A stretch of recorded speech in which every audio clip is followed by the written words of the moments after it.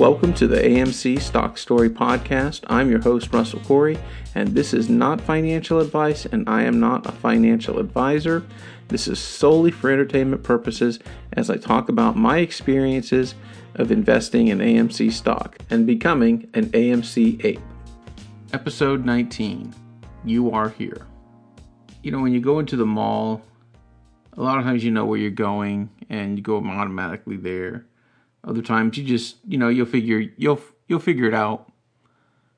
You'll find it eventually. How hard could it be to find it? And then every so once in a while, you'll either be at the mall or some other place where you got to look at the map. And you look for that little red dot. You are here.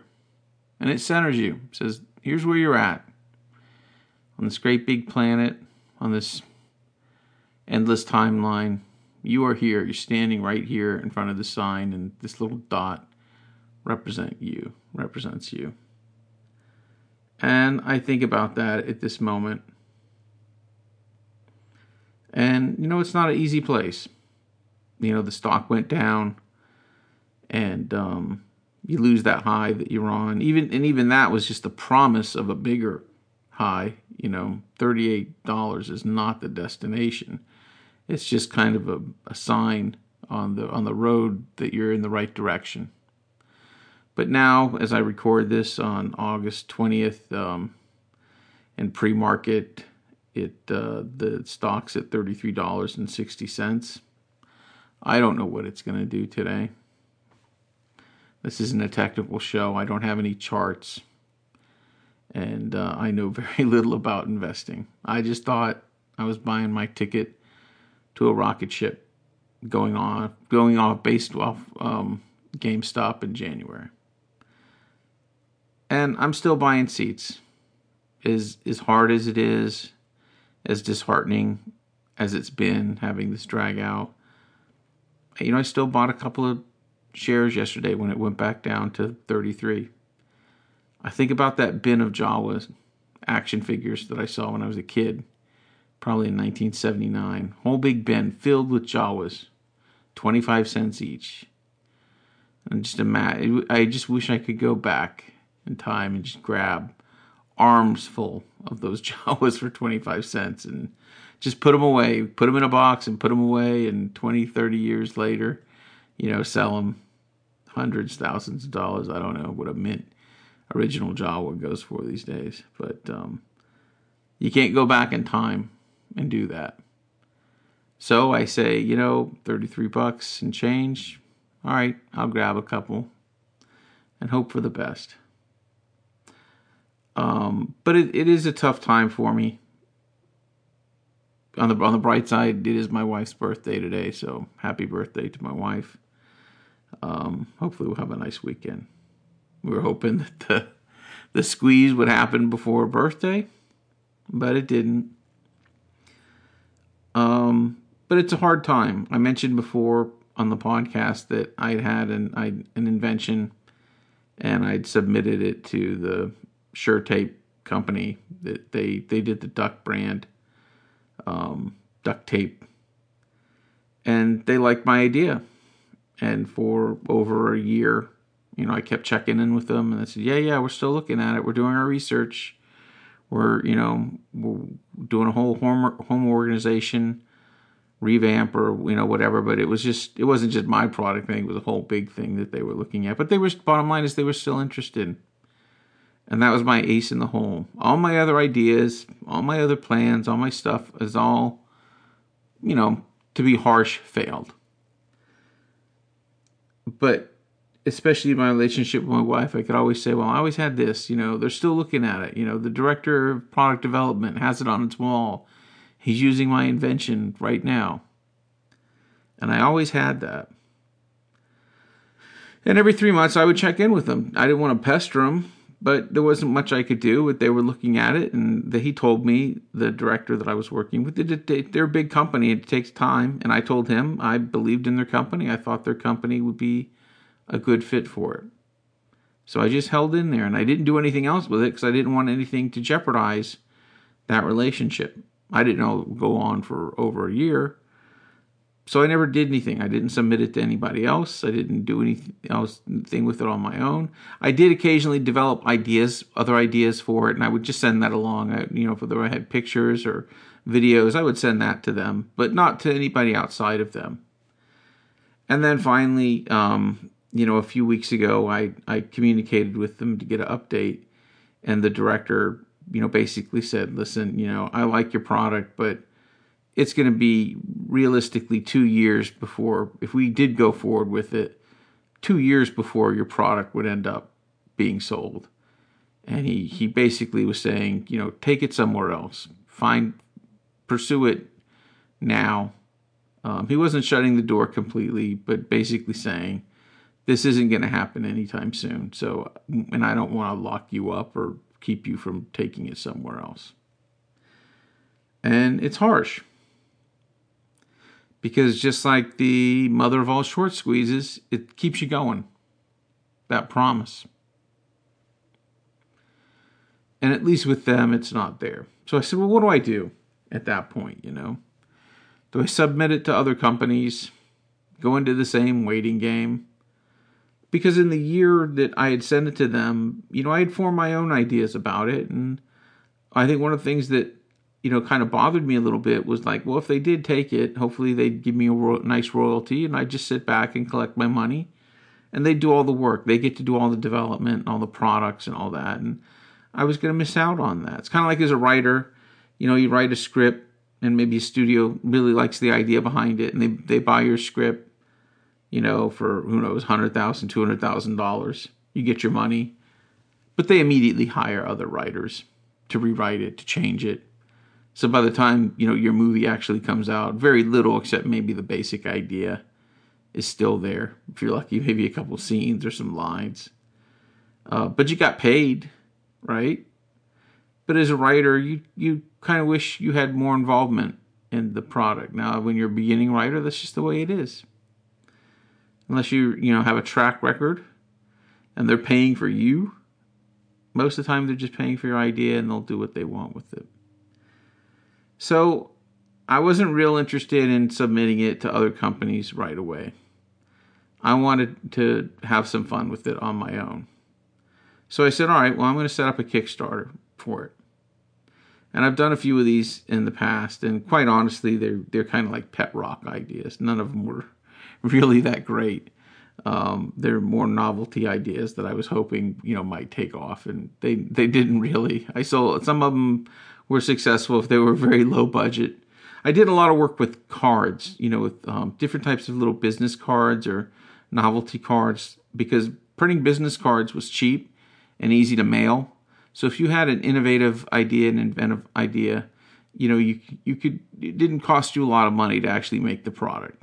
For what you'd pay to make the test product. If that test product was okay, then you would have your inventory and you could sell your product for a pretty cheap price on Kickstarter. And I got a few backers on some of them, but not much. Was it worth the effort? I don't know. Maybe not. But I learned how to launch a Kickstarter and to do videos and to do that, but they just weren't real successful. And who knows, maybe I'll do some podcasts about the different cards that I make. And if you want some, I can mail some to you. Anyway, so now I'll go ahead and tell you about the product. Now that the Kickstarter is actually up, I'll tell you about it and you can go look at it. Look, whether you want to buy it or not, or support it or not, I'm not going to sell you anything. We're apes. You're an ape. I'm just talking. I'm just telling you about my life and what I'm going through. I'd love it if you went and looked at it and supported it. That'd be awesome. But, this isn't like, hey, let me hook you in with AMC, but then they'll let me try to sell you this. Come on, you're apes. You're not dumb. We maybe have smooth brains, but you're not dumb. But I wanted to at least tell you about it. If you want to go look at it, you can go look at it. So the product, the name I came up with it is the Velf Every Room. Originally, I just called it the Velf, which was short for Velcro Shelf. And it's basically a vertical shelf that goes flat on your wall. And you use Velcro to organize items on it, whether it's like key fobs or you can make a dog walking station. You can put attachments on it. You put like hooks and bins and all these different things, and it really helps organize, your home. And the versatility of putting these applications on it is, really one of the bigger innovations, because there's already thousands of products that exist that can go on this thing, especially like the 3M Command brand, whether like I've done the broom gripper and the hooks that they have, and they have a spray bottle, holder, that all those things, instead of using the 3M Command, adhesive strip, you just put Velcro on the device. And then you can put that 3M Command device on any Velcro you want after that, or any real Velcro surface, to be honest with you. But the Velcro, our Velcro has, a decent amount of hold on it, so it'll hold something on the wall. So that's the Velcro Every Room, and I call it the Velcro Every Room because I think it makes every room better, and I think every room should have a Velcro. And I say that knowing that this is probably going to fail like everything else, but I believe in it. I think it's a great idea, but it's hard to launch ideas and get traction. There's a joke about the movie industry. If you want to make a small fortune in the movie industry, start with a large fortune. And I think it's that way. If you want to make, $1 million inventing a product, start with $5 million. Invest $5 million if you want to make $1 million, right? That it's very easy when you're developing these things to spend a lot of money. And then you go down that, that rabbit hole. It's kind of like AMC stock, right? You start buying it and you got to hold it. And if the squeeze doesn't happen, you don't want to just sell it at a loss. You don't want to sell it for who wants to just double their money or triple their money. We want them other, you sort of get caught. And for me, like, I keep investing. I'm like, what's one or two more shares? We've invested this much so far. And pretty soon it adds up to real money.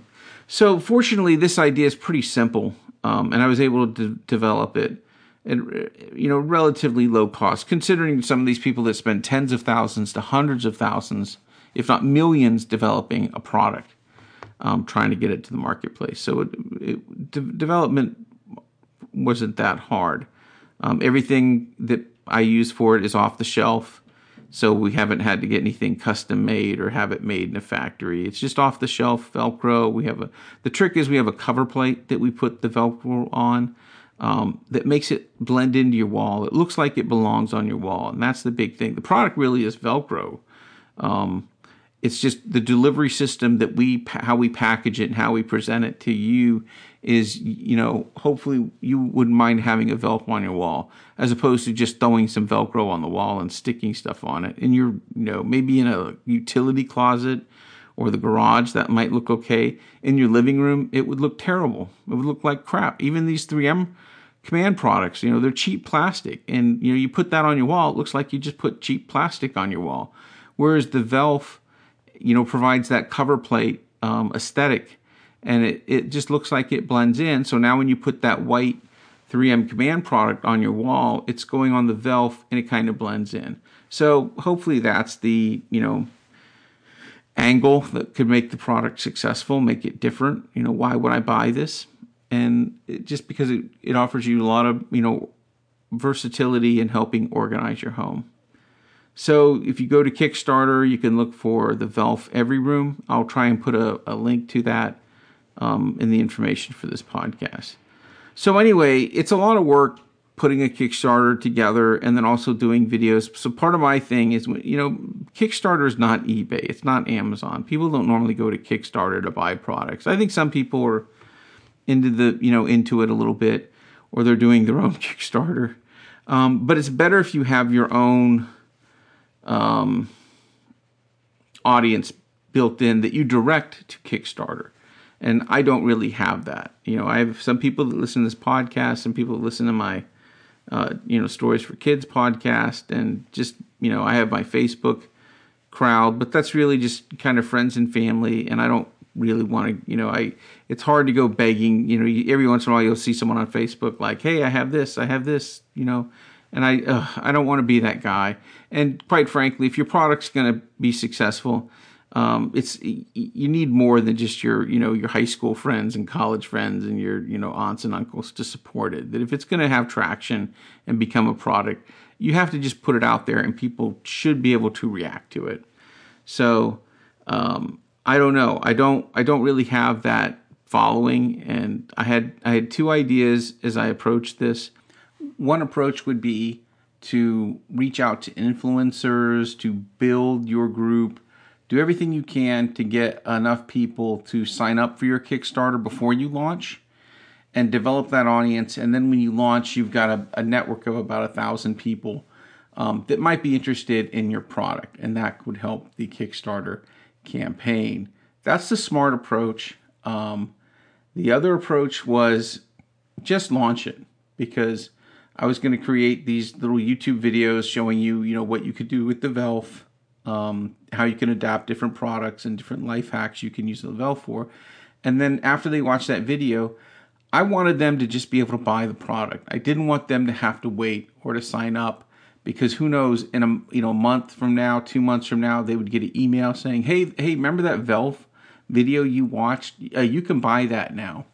And whether they would be interested in that or not, I don't know. I wanted it to be, if they came across something and they liked it, they could follow through till they actually supported the Kickstarter campaign, and they would actually get a Velf for supporting it. So I went with the latter, because that's also my personality. I'm a go-go, gotta do it now type of personality, and that's what I did. So of course, I launched it last night, and nobody's backed it. One person backed it for $1, but that group, they're Kickstarter supporters. They have marketing services, and they back every project for $1, because one, obviously they want people to use the services, but they also don't want any project to be at $0. They want to have at least $1 backing that project. So I've got my $1 in backing. Yay. But I think the other thing why I ended up launching it was that, it's a lot of stress putting all this stuff together, putting the Kickstarter together, creating these videos, and, with a family, and I work, and my wife works, and it was just getting to be too much. And I think before I actually launch, before reality sets in, before the stock goes back down to, $33 a share, right? You play the fantasy game. Oh, what if it goes to 10,000 or 100,000? What can I do with that money? And with me, with these Kickstarters, it's like, oh, well, if it's successful, or and you dream of yourself going on Shark Tank or something. But then when you actually launch and nobody backs your product, the reality sets in that this isn't going to be $1 million thing, and you can get back to your normal life. And I think, unfortunately, yesterday, I just, with everything going on with my kids, my wife, and work, and it was time, AMC even going back in the 30s, that did not help. I was just like, screw it, just take the thing live, see that nobody's really interested in your product, or certainly not in Kickstarter, and get on with your life. Because launching a product is hard. Even if you have a good product, it's thousands, if not millions of dollars, which I don't have to do that. I was hoping to get lucky, or you think, someone will see it and they'll like it and it'll go viral or something. And it's not there yet, and I'm not there. And I probably had go fever and launched it too soon, which I did. But if you want to go and see it, it's Velf Every Room. It's on Kickstarter. If you go to YouTube, you can find it there. And even on Facebook, you can find Velf Every Room on Facebook as well. Take a look. If you want to support it, great. If you don't, fine. If you want to leave a comment, we actually have a Velf Every Room at yahoo.com email. So VELF Every Room at yahoo.com. If you see it and you just want to, tell me your thoughts on it, you're welcome to do that as well. You can also leave comments on the YouTube videos we've made for it. But it's hard, and I think the hard thing for me was this was my ace in the hole, that for all the things that didn't work out, I had Sure Tape looking at this, that the product development director had a Velf on his wall that he was using as he worked from home during the pandemic. And I just, you kept believing, you wanted to believe. And it's kind of like, AMC stock, that, oh, the squeeze is going to happen. And when it does, it's going to be awesome. and you keep thinking they're going to come out with your product, you're going to get a nice royalty on it, and every 3 months you'll get a big fat check, and you'll be living the life of Riley. And instead, I'm, back to Ralph Kramden, and it's, the other idea that didn't work out. What's awesome now is you get all these emails from, Kickstarter people that, offering their marketing services and your idea. They always tell you, your idea is great. We think your product is awesome. It's be a great fit for us, and blah, blah, blah, blah, blah. And you never know. Maybe some of these people can actually help you, but mostly I'm sure they're just, look, scammers might be too hard a word, but that's their business. Their business isn't to help your product be successful. Their business is to get money from dreamers. Kind of like when I was a screenwriter, there was a cottage industry to help service screenwriters. Kind of like during the gold rush, the people that made the money weren't the miners. The people that made the money were the people selling the pickaxes and all the mining supply equipment to the miners. They're the people that made out like bandits because that was a guaranteed sale, whereas the people that were going out and looking for the gold, that wasn't guaranteed. So here you are, you have your product and you're looking for the gold, but you have a cottage industry of people that know you're looking for it. And, if you've got the money, they certainly would like to have some of it for their services. So you never know which of these things is legit or not. But you get these emails, and some of them are tempting, obviously, and you might look up their website or search like, hey, is this a scam? Are they any good? And mostly the answer is probably no. So I don't know. But the Velf was always there for me as this backup that something might work out. And I don't know. Is it gone? Is it legit? I don't know. I could probably just take another step back, and I have enough supplies to, make some samples for people and give it out to people and see if they actually, really kind of like it. Like I said, once SureTape was interested, I just put everything on hold. I stopped making them. I was just waiting for them because I figured it wouldn't matter. I wouldn't need people to try it, that they would take care of all of that. And now I'm back at square one. So check it out on Kickstarter if you want. Velf Every Room, AMC. Let's see where AMC is at right now. As we go into Friday. And AMC is $33.90. Not bad. It went down. It was up. Let's see, what was it? It's heading down right now. It got to $33.98. Who knows? It'd be nice to end this Friday on a run, but like I said, I'm not a technical guy, and I just went live. I guess that's it. The market just opened. Maybe it's going down because the market just opened. Well, we'll see where this goes. So, well, good luck to you, my 8 friends. Says, you hopefully will survive this Friday. And here's where I'm at. I got this AMC stock. We'll have our mother of all short squeezes. But, may or may not be the next episode. Who knows what these hedge funds are going to do. AMC stock story. And who knows if it does happen, when it's going to happen. I certainly can't go out and, start buying stuff right now. So where I'm at is, that's kind of tied up in limbo, waiting for the squeeze. Hopefully won't have to sell anything. And then as far as, my other big hope was the Velf. And who knows, I put it out into the public on Kickstarter. And, right off the bat, it's not getting off to a great start. The videos I've made haven't really gotten any views yet. And I haven't really gotten any backers yet. So, depending on, what I can do with that, it doesn't look like maybe anything is really going to happen with the Velf.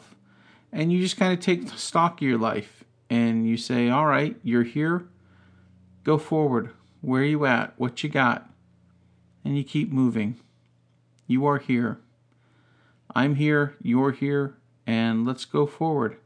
And let's hope for that mother of all short squeezes. And who knows, maybe that will be the next episode of the AMC stock story.